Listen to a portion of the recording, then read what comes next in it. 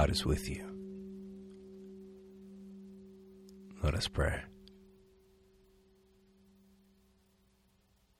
Holy God, giver of blessing to hungry and hated, overturner of ordered tables of friendship and enmity, teach us a new way of being, beyond reward, beyond revenge, that we may do to others as we would have them do to us, through Jesus Christ, with all the saints.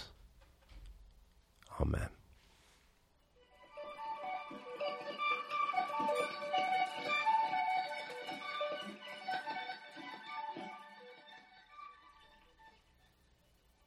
One of the earliest memories of church that I have is getting dropped off for Sunday school.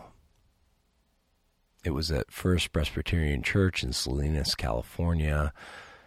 I was about 2 years old, which would have made it about 1981. I remember the room, the light pouring in the windows on the western wall, a brown spinet piano in the corner, child-sized metal four-legged chairs with smooth wooden seats, those kinds you'd see at public schools, but the miniatured kind, and a round rug whose stitches depicted biblical scenes, the rug on which the children sat to sing and hear the day's lesson.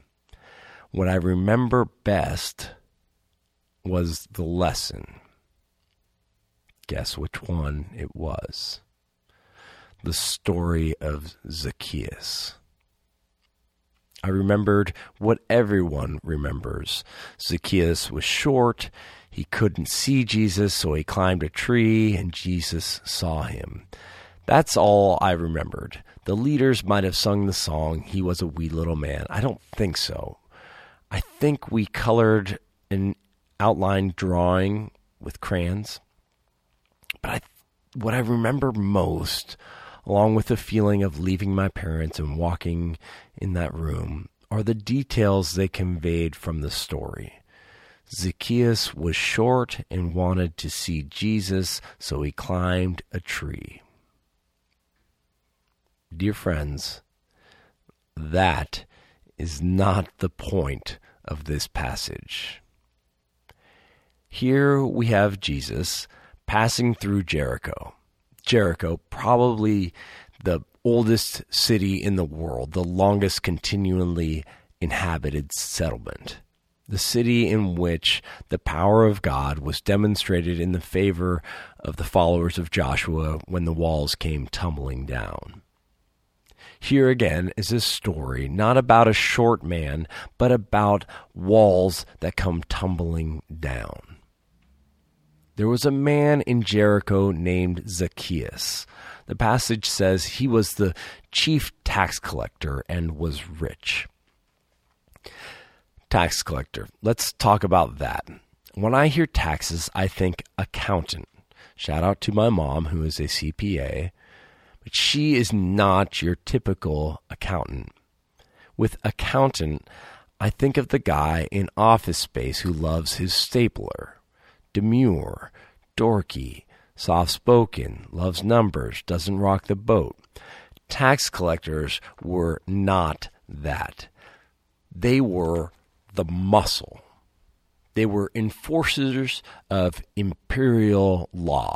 They roamed ancient Palestine collecting money for the Roman Empire from their own people, their families, their friends, their kindergarten classmates. Yes, I know that's anachronistic, but you get the idea.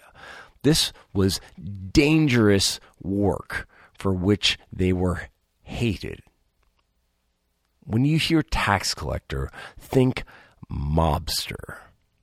Zacchaeus was not just any tax collector. He was the chief tax collector. He was the mob boss. Tony Soprano, Vito Corleone, Al Capone. Ironically, do you remember how they caught Al Capone? Tax evasion. Zacchaeus was wealthy, powerful, and dangerous. And yes, he was a wee little man. He was short. Maybe we can envision him played by Joe Pesci. But it's not Joe Pesci from My Cousin Vinny. It's Joe Pesci from Casino with the vice grip. Joe Pesci climbs a tree, a sycamore like we have outside, although it's likely that these were actually a fig, but that's a whole other subject. Jesus sees Zacchaeus, calls him down, invites him to stay. He invites himself over to stay at Zacchaeus' house. In a culture where hospitality is one of the highest values, this is a big deal. For me, an unannounced guest is not really cause for celebration, but Jesus honors and accepts Zacchaeus by staying with him. This would have been shocking to people in Jericho. The people were mad. We see it. That guy is robbing us all, and now this teacher, this holy man, stays with him? Yes, the people judged Zacchaeus' spiritual status, but when they say a sinner, they're not talking about his potty mouth. They are mad because he is a mobster, a bad guy, a robber. Money. They care about money. Zacchaeus had plenty of it. But Zacchaeus is transformed by Jesus. He's inspired. He puts his money where his mouth is. Half of my possessions, Lord, I will give to the poor. If I have defrauded anyone, I will pay them back 4 times as much. Jesus, who usually dismisses talk about money, seems to like this. In fact, he loves it. He hears what Zacchaeus says and does and says, "Today salvation has come to this house." Salvation has come to this house. Zacchaeus doesn't say, "Lord, I believe in you," or "Lord, I'm going to change my politics." Jesus says that salvation has come to Zacchaeus because of money. Money for the poor and economic justice. To Jesus, there is salvation there. What does that mean for us? What does it mean for citizens of the richest country in the world, the richest country in the history of money? What does it mean for a country who discards 80 billion pounds of food every year? What does it mean for the U.S. as we contribute 5,416 million tons of carbon dioxide annually, second only to China?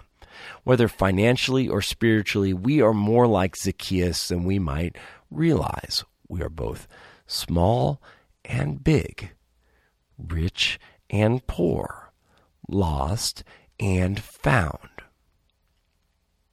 Which is good news, for the Son of Man came to seek out and save the lost.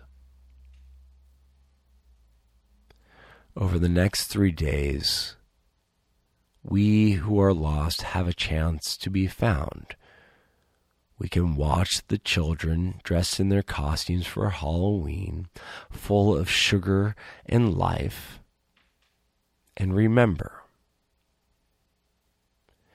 We can pause on All Saints, November 1st, and remember those who have come before us and shown us the way to live into deep connection with God and neighbor.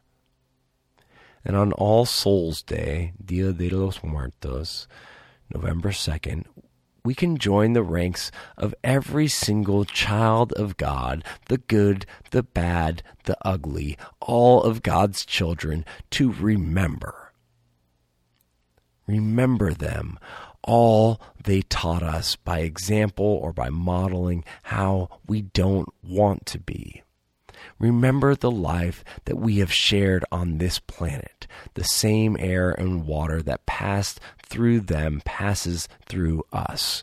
And remember that we are all connected, morally, spiritually, and physically. Remember that we feast with Zacchaeus, Jesus, the rich, the hungry, the dead, the living, and the love that made them all.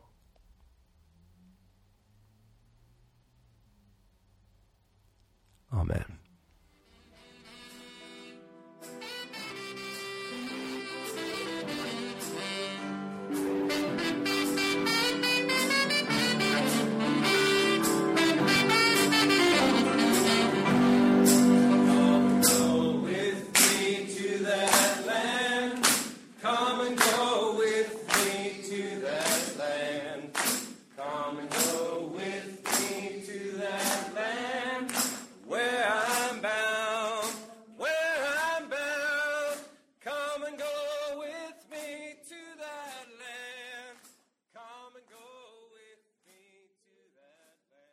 Go in peace to love and serve the Lord.